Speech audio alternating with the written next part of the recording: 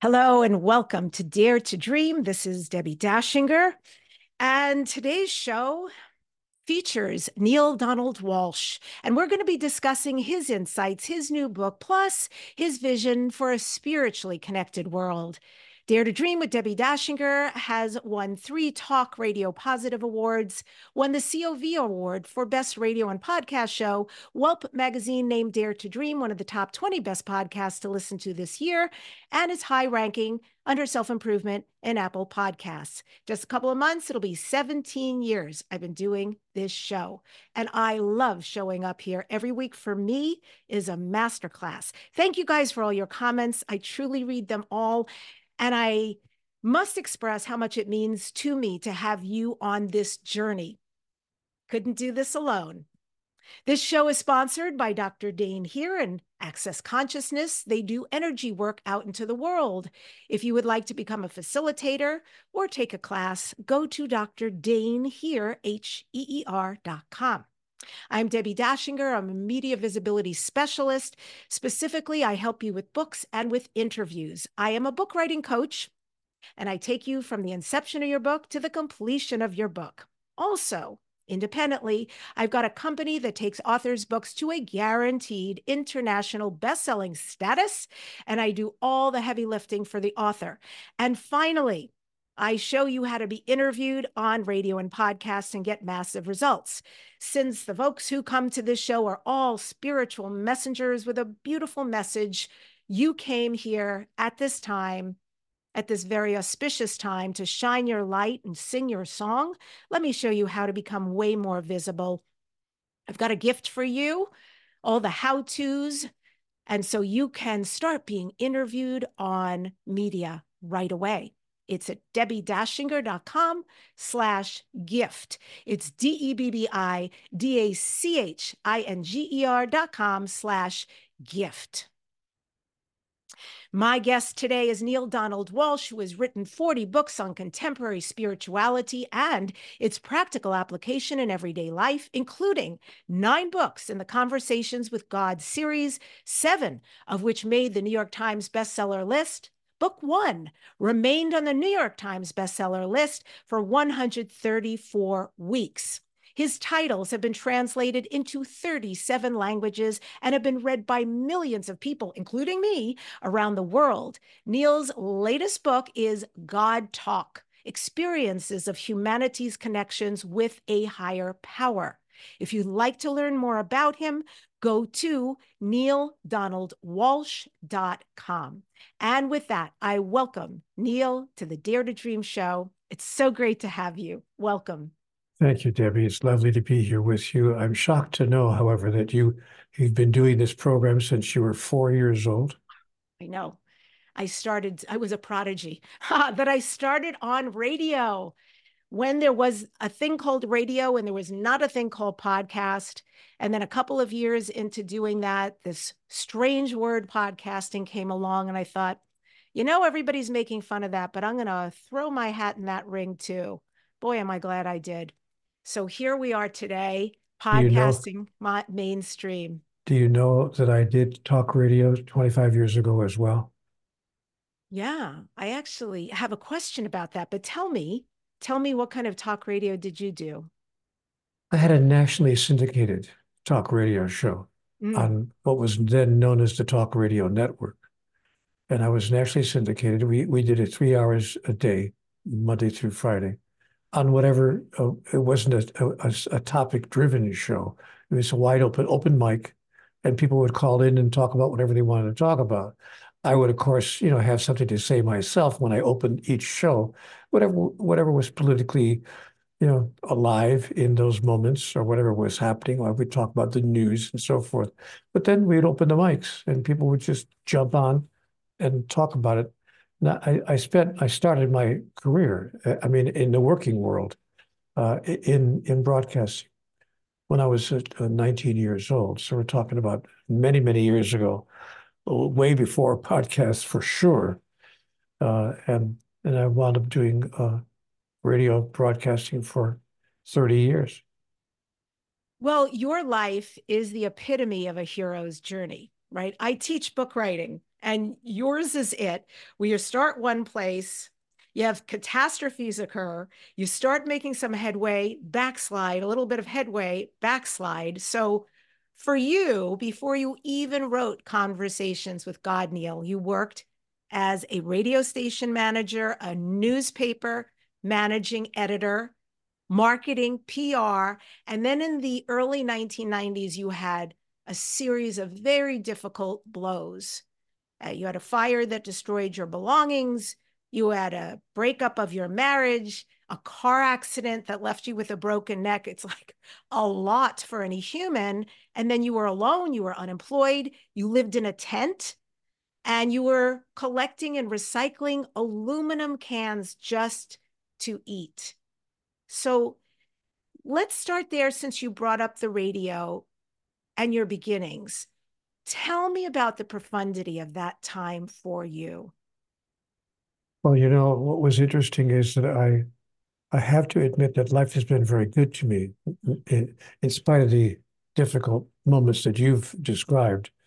Uh, I've never had to do anything in my life that I didn't like to do. I love broadcasting. I love newspaper work. I did an enormous amount of theater, and I wound up getting paid to do live dinner theater and earning money doing Like that. acting, singing? Yeah, acting and singing. Yes, I did a Really? show called I Do for 3 years Of on course. stage. Wow. I did Henry Higgins in a traveling production of The Music Man, and so and I did the direction. I did directing as well. So and I loved every single thing I've done in my life. I've simply adored all that I did, and I can't think of a time except maybe 1 year and a half when I was selling radio time. I'll never do it again. I'll never sell anything again.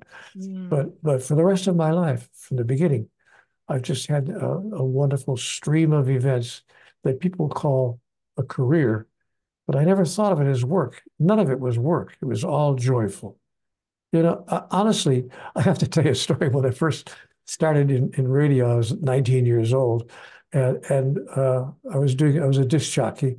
In those days, there were actually things called disc jockeys, and we would introduce music and be on the air, but I couldn't believe my fortune in getting a job that paid me to do this. And the owner of the station, he would come out and give everybody their checks once a week on payday, on Fridays, he'd give everybody their checks. He said to me one week, "Why do you always turn your back and put your hand behind your back to take your check from me?" And I said, "Mr. Rivers, I can't look you in the face and take money for what I do. Mm. It's too much fun." I Mm. mean, how difficult is it to sit there 20 after 4 o'clock, 45 degrees outside, KYJC, live music and more. What? And you pay me to do this? So he said, "Son, I like your attitude.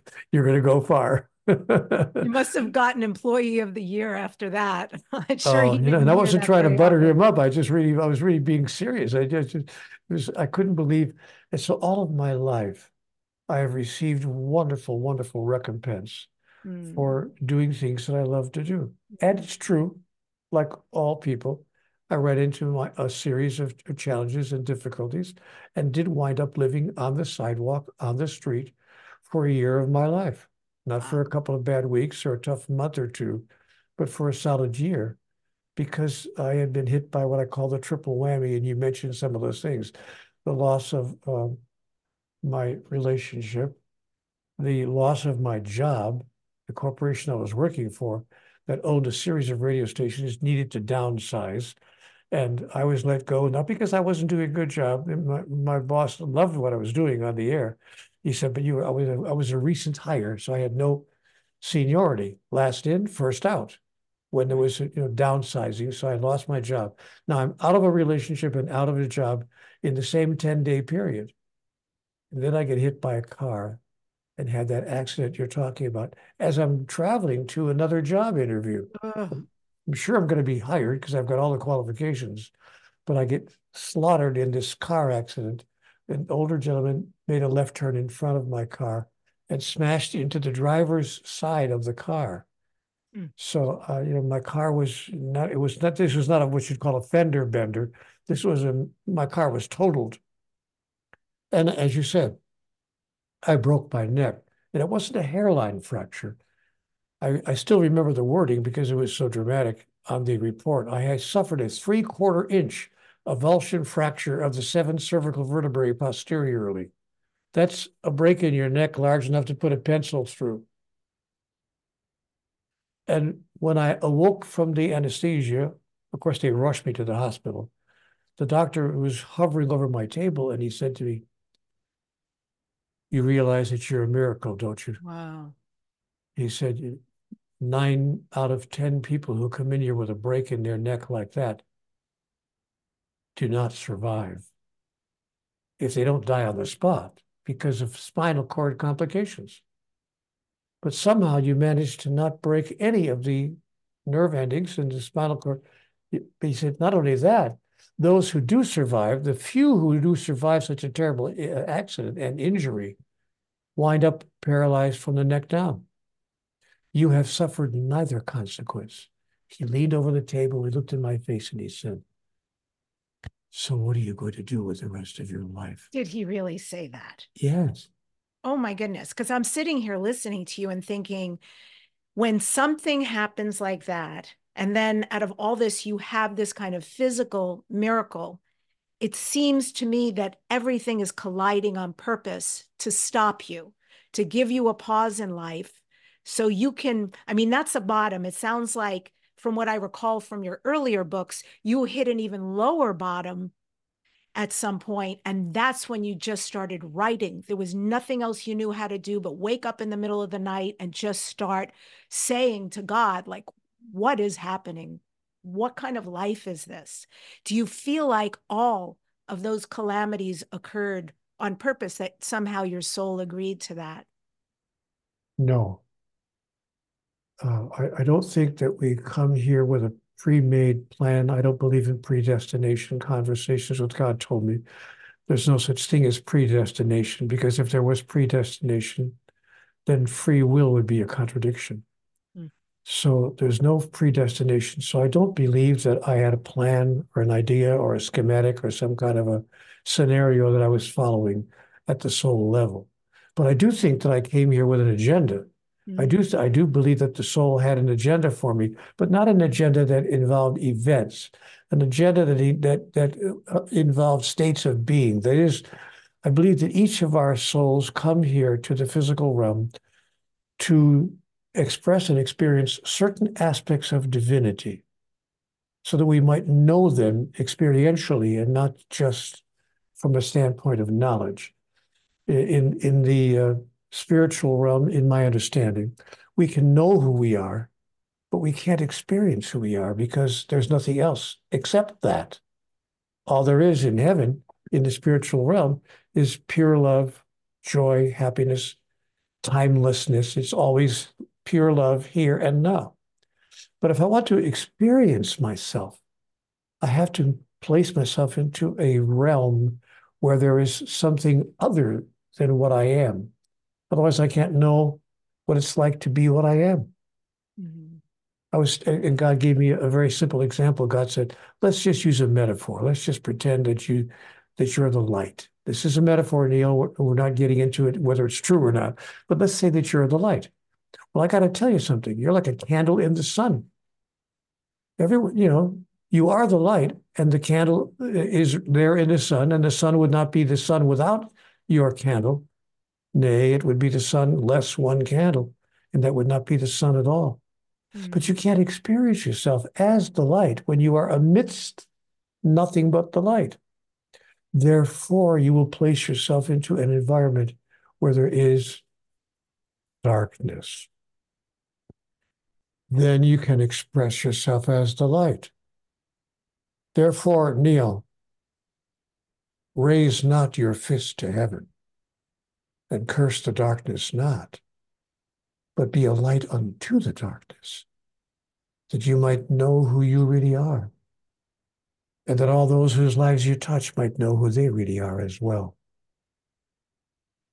So I don't think that I came here with a plan with regard to certain events, but I do think I came here with an agenda to experience certain aspects of divinity.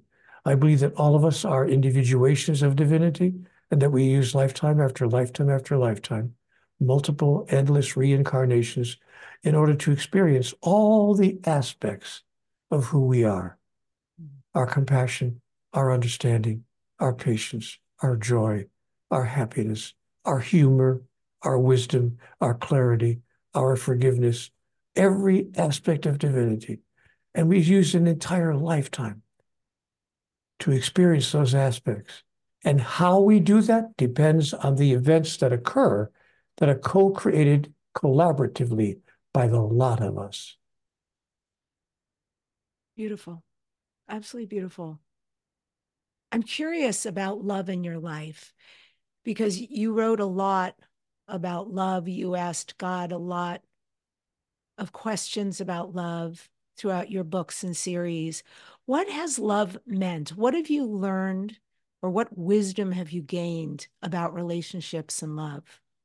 Well, you know, Debbie, I'm sorry to say that in the earlier part of my life, until I reached my mid-60s, I thought love was a transactional experience. You know, transactional. It's a transaction. It's like a trade deal, like nations have trade deals with other nations. So I entered relationships as a trade. You know, I'll give you this, you give me that. I'll provide you what you feel you need or want or desire from me, and you provide me what I feel I need or want or desire from you. It's a transaction. But if you stop trading me what it is I expect to receive from you, the deal is over. And so I came to experience life as an interesting expression of a form of love that I really saw as transactional. And you know what was interesting? I thought that's how God loved us. I thought that God says, you know, I love you if you have to obey, you have to do what I need, you have to worship me, you have to be grateful for me, you have to obey my commands. But if you do all those things, you can receive my love. On the other hand, if you don't do those things, not only will you not receive my love, I will judge you, I will condemn you, and I will punish you with everlasting damnation. So I thought, oh, God's love is transactional too. And only when I had my experience of conversations with God did my understanding of love, which was the genesis of your question, that's where you began this question, did my understanding of love change. I realized that love was not what I thought it was.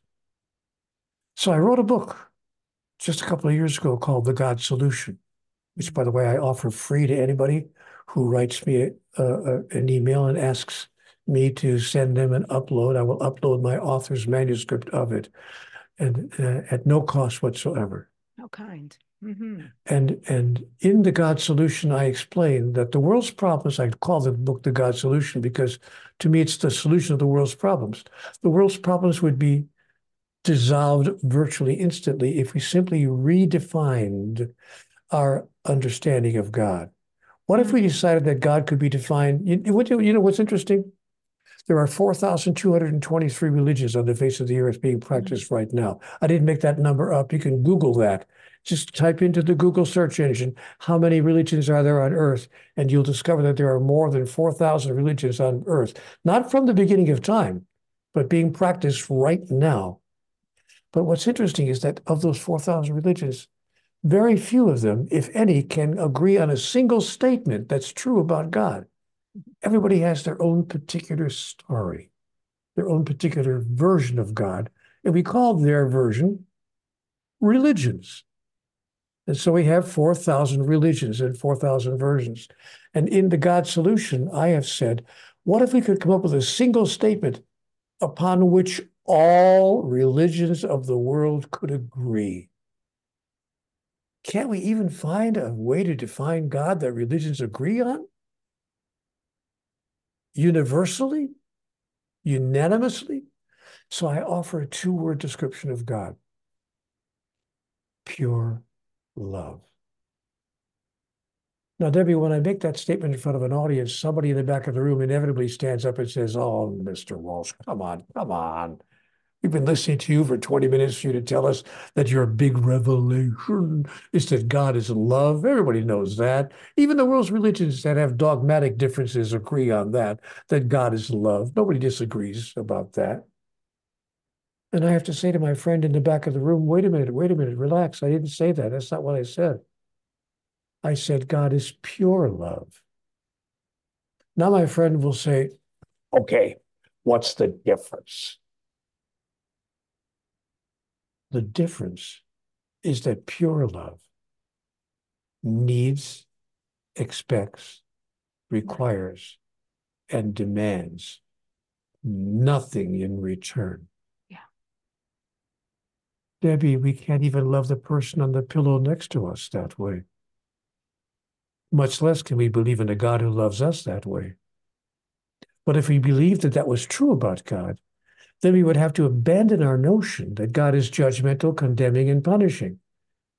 And that would remove our justification for being judgmental, condemning, and punishing with each other.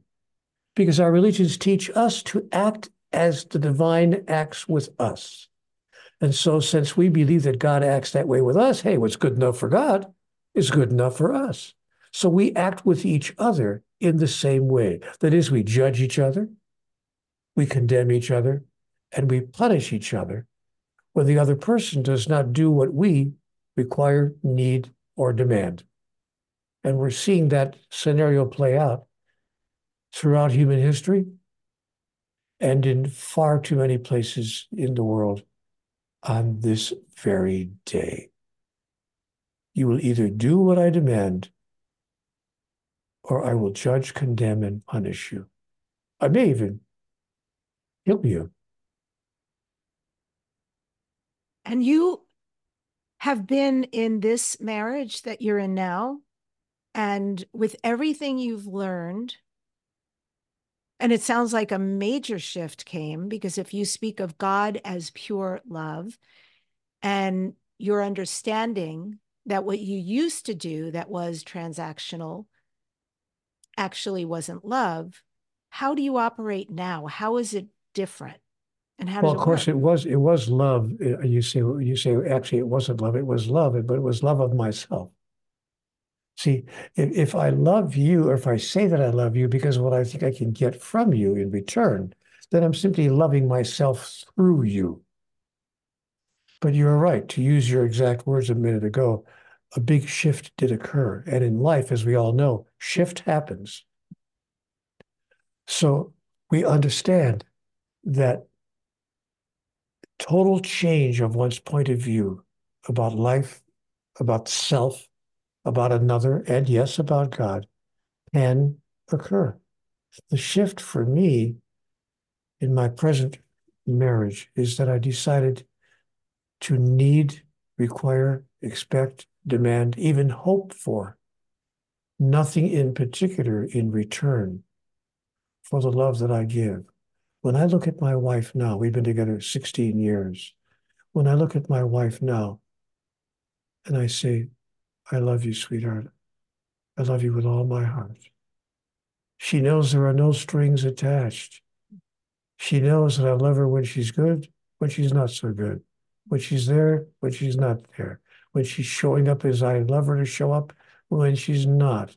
She knows that I love her simply because of who she is, not what I can get from her. God, She that's knows so that because she's told me beautiful. that. Yeah. I think this is what everybody hungers for, Of course it is. period. Of Just my course it is. being is enough.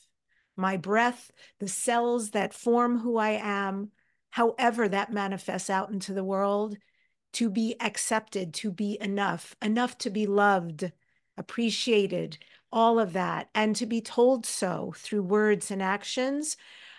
I think the world and humanity, if they all received this at the level you're talking about, would be massively healed. Massively. Changed overnight. Yep. And again, to get back to where we were a minute ago, the beginning of that is to believe in a God who loves us that way. But because we cannot imagine a God who loves us so grandly and so unconditionally, we can't allow ourselves to embrace such a behavior either.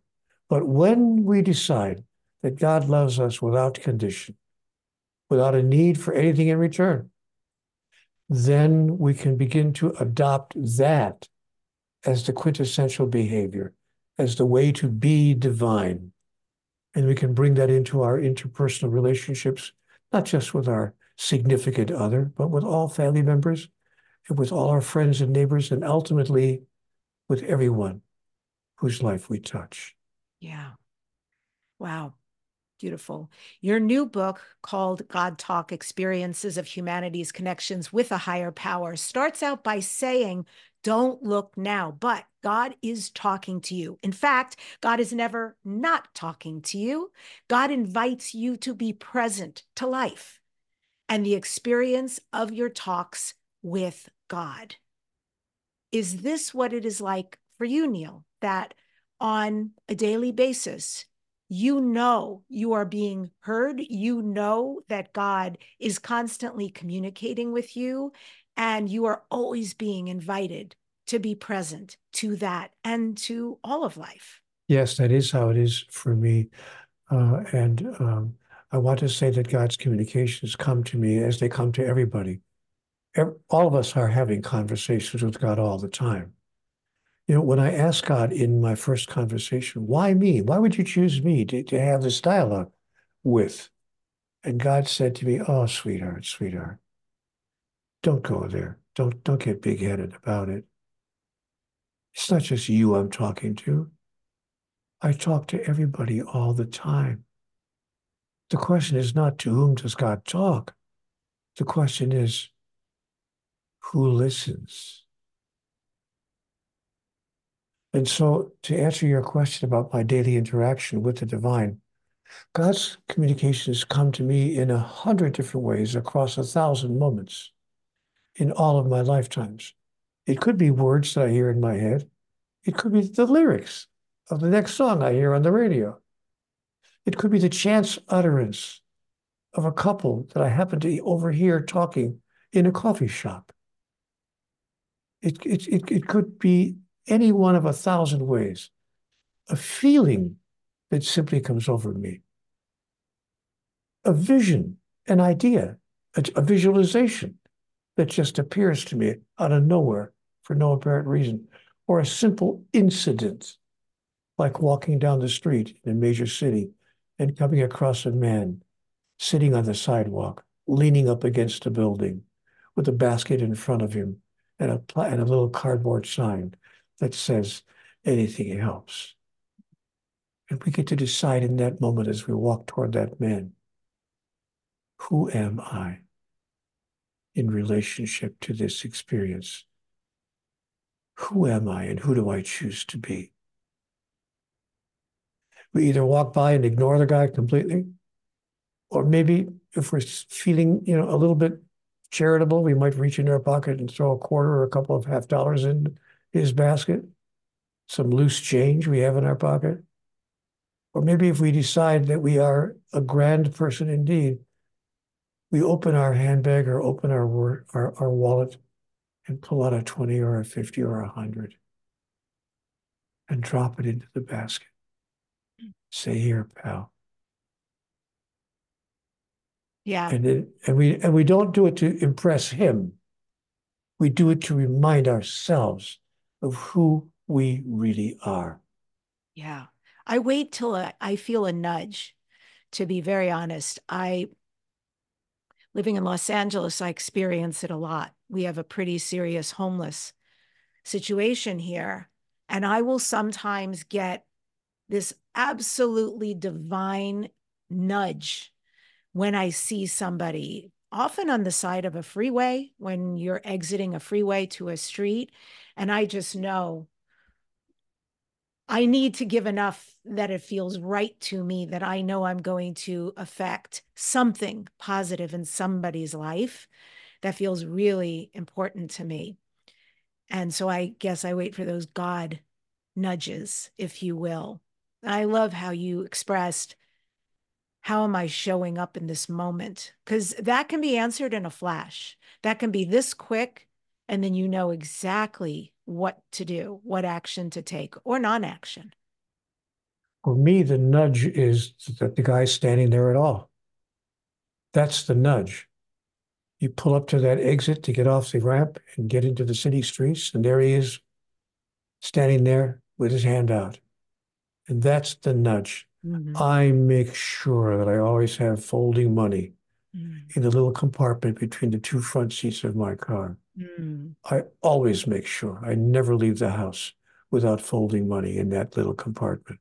And when I approach one of those, drive up to one of those guys at the intersection or at that turnoff, roll that window down, hand him a 10 or a 20.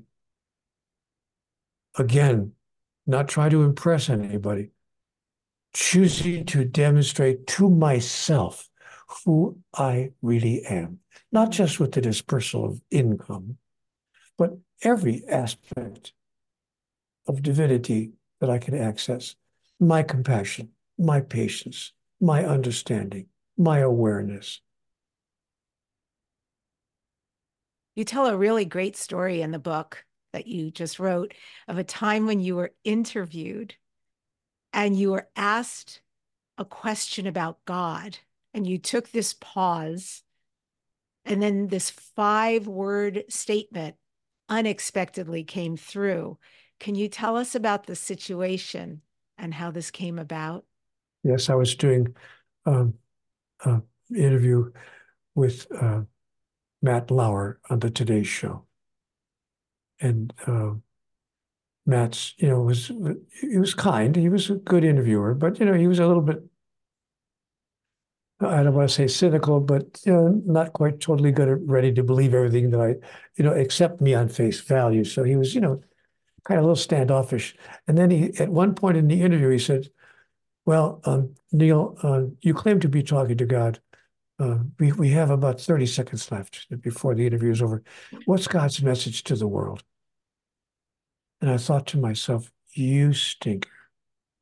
I've been in broadcasting long enough to know you didn't have to wait until you have 30 seconds left to ask me the most important question of the entire interview. What's God's message to the world? With 30 seconds. Yeah. Pressure. He said, could you put it in a single paragraph? Yeah. And I thought, okay, what am I going to say to this guy? And then it came to me.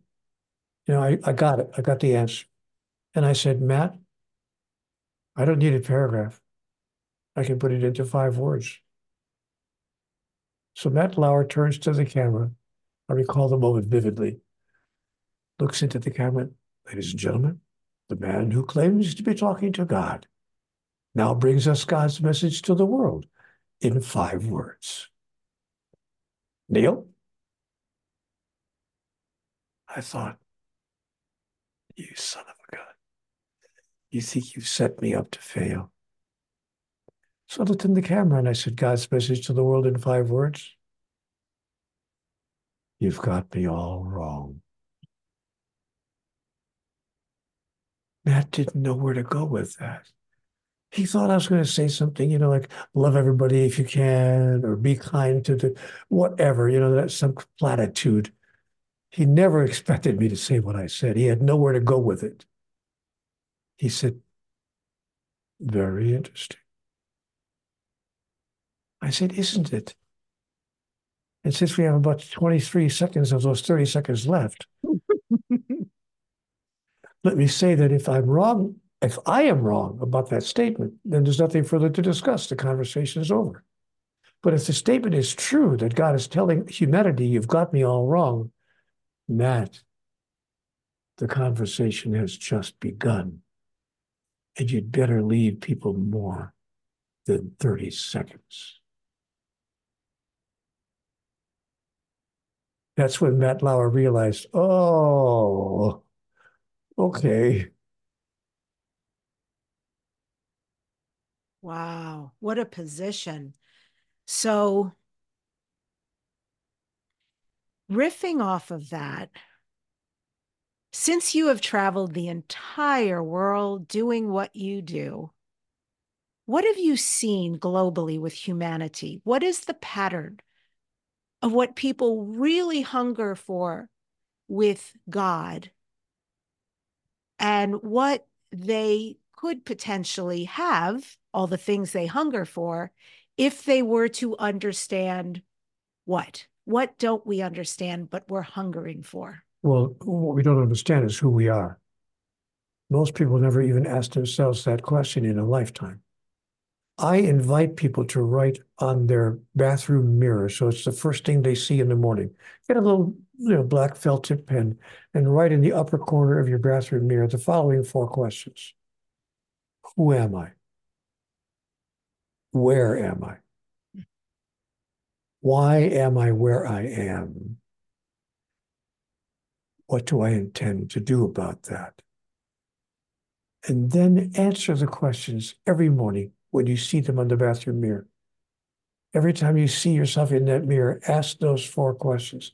Those are questions that people rarely, if ever, ask themselves in a lifetime.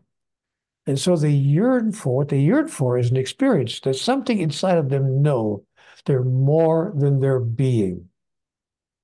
Most people understand that they are larger than they're experiencing themselves as, but they don't know how to get from where they are to where they want to be because they're not clear about who they are. Most people think of themselves as this. I'm my body or my mind, or maybe both. I'm my body and my mind. I'm a sentient being in the universe. But what I was told in conversations with God is, Neil, that's not who you are. Those are just pieces of equipment. It's just tools that are being used by who you are. Who you are is a spiritual being. You are a spiritual entity using your body and your mind in order to express and to experience through the demonstration thereof your true identity. When we use life in that way, when we see that each moment of life brings us an opportunity to demonstrate our true identity, then we suddenly experience that for which we have been yearning from the beginning of our journey. Can you give an example? So if someone were to write those 4 questions on their bathroom mirror, they wake up and they look at that. Talk us through that. Give us an example of a response to each of those 4 questions. Question number 1, who am I? I'm a spiritual entity. I am not my body and I'm not my mind. These are just pieces of equipment, as I just said. So who am I? I'm a spiritual entity. Question number 2, where am I? I'm in the realm of the physical. There are 3 realms in the kingdom of God: the realm of the physical, the realm of the spiritual, and the realm of pure being, which is a combination of both. I am right now in the realm of the physical, which is the entire cosmos, the universe. And I'm in that place in the universe called Earth, and I'm in this particular location, whatever city I'm in, wherever I am. This is where I am right now. Question number 3, why am I where I am? Because it's the only place where there's a contextual field. The physical realm is the only place in which a contextual field exists that allows me to experience and to express who I really am, as I explained earlier. There is nothing in the spiritual realm except pure love, always here and now. But if I want to know myself as pure love, unless something other than pure love exists, I can't experience or express it. So I've created the spiritual experience inside of the physical realm. Why am I where I am? So that I can know who I really am, and so that I can demonstrate my true identity in the context of that which I am not. What do I intend to do about that? Question number 4. Watch me. How I move through this day and the moments of this day is my answer to that question. Wow. Throwing down the gauntlet. I like that. That's quite beautiful. Is that what you just described? Is that different than your 6-step process that you talk about to deepen our conversations, our relationship with God? Well, that process is simply an approach that I have found useful in my own life.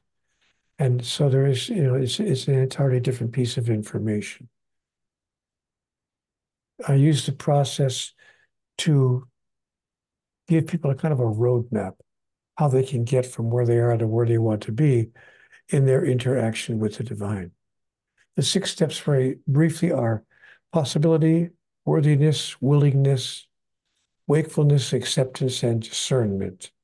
We have to agree that it's possible to even have a conversation with God, that there even is a God. We have to be worthy. We have to think that, okay, maybe God does talk to people, but he wouldn't talk to me. Maybe he talks to the Pope, or to the Archbishop of Canterbury, or the Chief Ulama, or the head rabbi, but not me. So unless we embrace our own worthiness, we're not going to have that communication.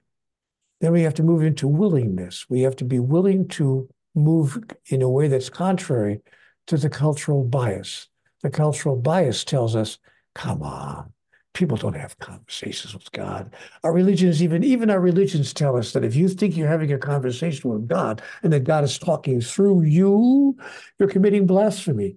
You're committing heresy. You're committing apostasy. In certain countries of the world, that level of apostasy can wind up in your own death. So we must be willing to have the courage to say, I'm sorry, I'm experiencing that God is talking directly to me. Then the step number 4, wakefulness.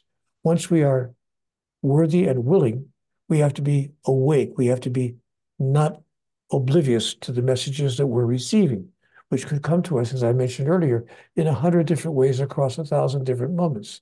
Fragrances in the air, a vision that comes to us out of no place, the chance utterance of a friend that we just happened by non-coincidence to run into on the street. So stay awake. Step number 4 is wakefulness. Don't fall asleep at the wheel. Step number 5, acceptance. Do not reject when you get the message. Do not call it, oh, it's just sheer coincidence. It's serendipity. No, or it's my imagination. It's my imagination. Accept the message that you're receiving. Don't disown it and reject it, or minimalize it and do nothing about it. And finally, step number 6, discernment. Learn to discern the difference between messages from the divine and messages that come to us in many different ways, from the internet, from people, from books we've read, from movies we're seeing, from television shows we're watching, from many different sources. Don't get into that habit of saying everything that's going on. There are some people who say, it's a message. It's a message. I reached into my pocket the other day to get my car keys out, and a $20 bill happened to fall out of my pocket. It's a message. I'm supposed to drop $20 bills on the corner everywhere that I go. No. So discernment, to know the difference between messages from the divine and information that's coming to us in 1,000 different. And by the way, these days with the internet, we are inundated with more messages than we would have received 20 years ago. But these days, we're just being bombarded with the information. So where's the information that's coming from God? How do we know the difference? God's messages are always, how can I say it? Sending us 3 feelings: freedom, joy, and love. If the message you're receiving does not feel like freedom, joy, and love, look carefully at where it came from. I love that, because your book emphasizes that we have to be clear that the only plausible, valid messages that God would send us, and this is a quote from your book, is God's messages are always in our best interest, always carry positive, loving energy, and would never ask us to harm anyone. That's a true God message. and would never ask us to harm anyone in any way, not just physically, but even verbally, emotionally harm them. So, and rejection, by the way, is a form of harm. I'm really getting a bit bored with politics in the United States, where we have people who are running for the highest office in the land telling us that those who oppose their point of view, are unworthy to even be walking the streets, and generating not unity in our midst, but division. I'm right and you're wrong. Everything I say, by the way, everything I say is right. And anyone who disagrees with anything I say is wrong. What kind of a person actually believes that? Yeah, it's amazing that we've gotten to this place.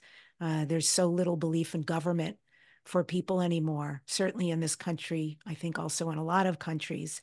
I, as you're saying this, I read something recently about forgiveness.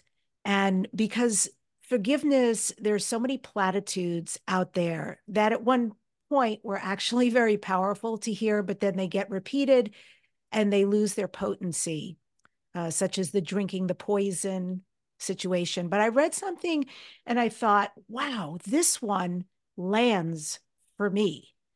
And I'm somebody who I'm incredibly patient, and I have just a wide margin for most people, not everybody, but for most people. And then I've got that place where somebody can overstep and do something really crappy. I mean, kind of devastating trauma crappy. And it happens very rarely, but I know once that occurs, especially if there's no ownership of the situation, it becomes difficult for me. So that's something I've been looking at, right? Doing some healing around. And so here's what I read, and I'd love you to weigh in on this. And it was this quote that said, forgive others, not because they deserve forgiveness, but because you deserve peace. I thought, mic drop. That makes sense to me. I do deserve peace around whatever happened. So, what is your feeling on forgiveness, and how have you been guided to release some of that in your life? Forgiveness is the least enlightened emotional reaction that any person could offer another. God will never forgive us for anything. Why? Because God understands how it could have come to pass that we would think or say or do what we believed, said, or did. That doesn't mean that God condones it. It doesn't mean that God approves of it, but it does mean that God understands it. And write this on your bathroom mirror. Understanding replaces forgiveness in the mind of the master. The Pope was driving through Rome a few years ago. He's no longer with us in physical form, but Pope John the 23rd, he was shot 6 times by an assailant. All 6 bullets hit him. The guy didn't miss. He was only a few feet away. The Pope miraculously survived a 6-shot bullet wound. Of course, they grabbed the guy and threw him in jail for life for attempting to assassinate the Pope. The Pope went to his jail cell after he healed from his injuries. And this is a matter of history, but I'm not making this up. It was covered widely by the media because the Pope doesn't go anywhere where the media follows him. So they were listening through the bars of the cell. And the Pope sat down and said something very interesting to the man who tried to kill him. Do you know what he said? I do not. He said, In nomine Patri et Filii Spiritus Sancti, Amen. He gave the man his papal blessing. Then he said to the man, Can you help me with something? The guy said, Yeah. He said, Help me understand why you did what you did. And the guy told him, he said, well, I'll be happy to tell you. I think that your institution, the institution that you're the head of, your religion has done more to damage my people on this planet than any other single institution known to man. And the Pope said, I see. I don't agree with your solution. I can't condone the action you took. And I hope that you and no one else ever repeats anything like it. But I do understand how you could feel that way and how you could have done what you did, given how you feel. The Pope and the man became pen pals, Debbie. They wrote letters back and forth from the jail cell to the Vatican for 7 years. At the end of 7 years of correspondence, the Pope asked the civil authorities in Rome, I'm not making this up, this is a matter of history. The Pope asked the civil authorities to release the man, to grant him a pardon. He was sentenced to life in prison. He was given a full pardon at the request of the Pope, who said he's served 7 years, he's paid his due, he's set him free. And the civil authorities granted him his freedom. Because the Pope was very clear. Understanding replaces forgiveness in the mind of the master. So that's true about ourselves as well. We need not to forgive ourselves because forgiveness is an arrogant statement of spiritual superiority. Understanding is the humble statement of one who clearly sees how a person could do, think, or say what occurred. Absolutely powerful. Thank you for that.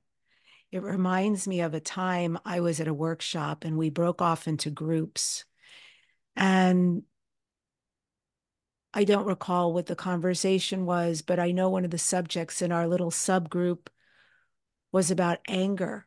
And I had expressed, this is quite some time ago, but I had expressed I'd been through a very difficult breakup of a long-term relationship. And my partner had done some very difficult things during that time to me.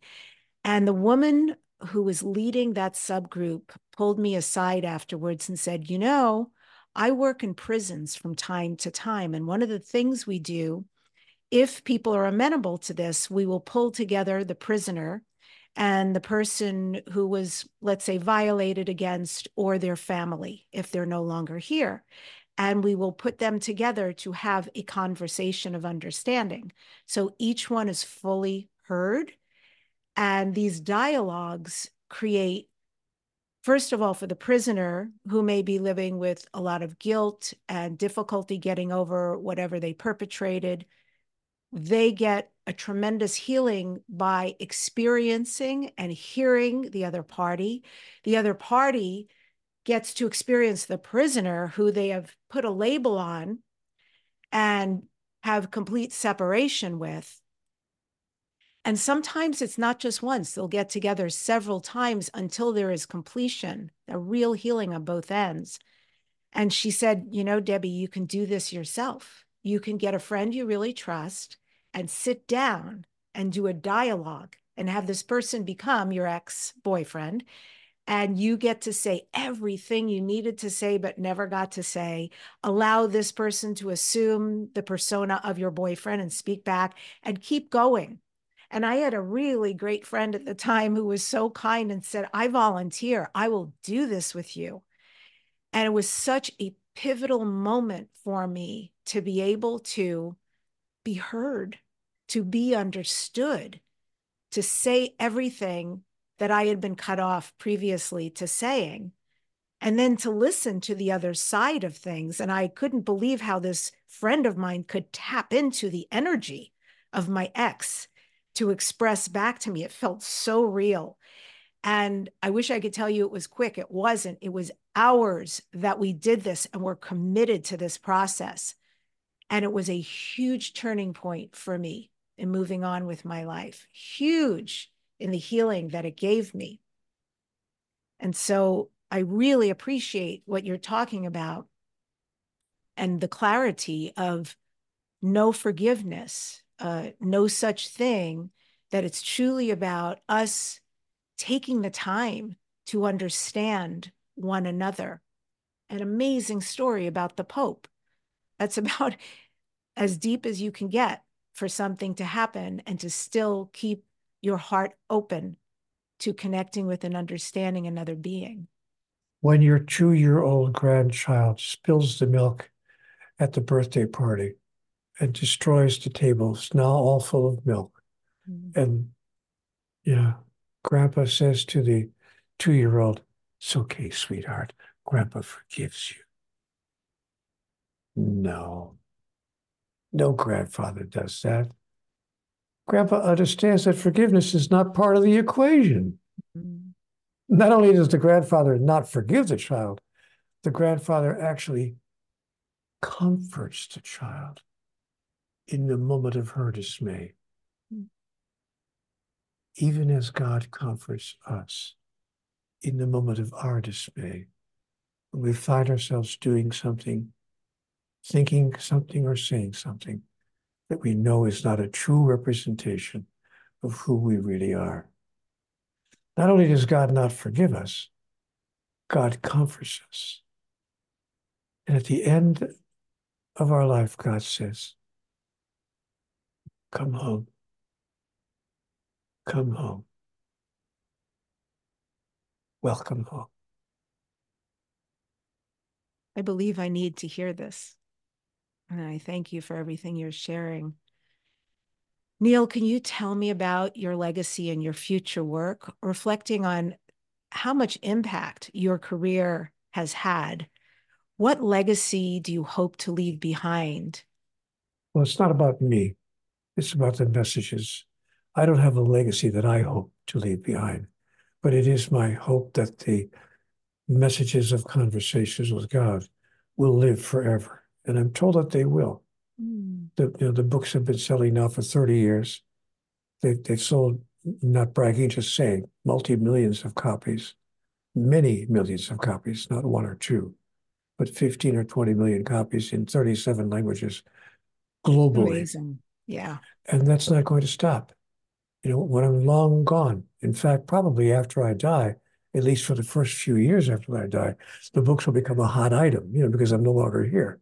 And so it'll be, I'm not looking for a personal legacy for me. And I tell everyone wherever I go, when I open a talk someplace, I say, "Hi, my name is NEALE, and I'm not my book. Don't confuse the two." Mm. What do we need So, to know about that? How are you different than your book? And who is NEALE? oh, how am I different from my book? Live with me for a week, and you'll find out. I don't operate or function at the level of clarity, wisdom, or mastery that the book articulates. Mm. But I'll give myself this much. Mm-hmm. Am I doing better now than I was 30 years ago? Yes, I will say that I'm doing better. I found a path. I finally understand what in the world I'm doing here and how I can make it work better than it did before. Mm. So I'm on my way, and I've got lifetime after lifetime after lifetime to reach my ultimate destination, Mm. which is the full expression of who I really am. Do you And still sing? May I ask? Do you still sing, NEALE? sure I do. What kind of songs? What kind of music? Mostly show music because I come from a rich theatrical background. So one of my favorite songs is the song I Do" from the musical play I Do. And I love to do, I've performed in public the song Trouble in River City. Either you're closing your eyes to a situation you do not wish to acknowledge, or you're not aware of the caliber of disaster indicated by the presence of a pool table in your community. Well, we got trouble, my friend. Right here, I say trouble right here in River City. Don't tempt me. I'll do the whole thing.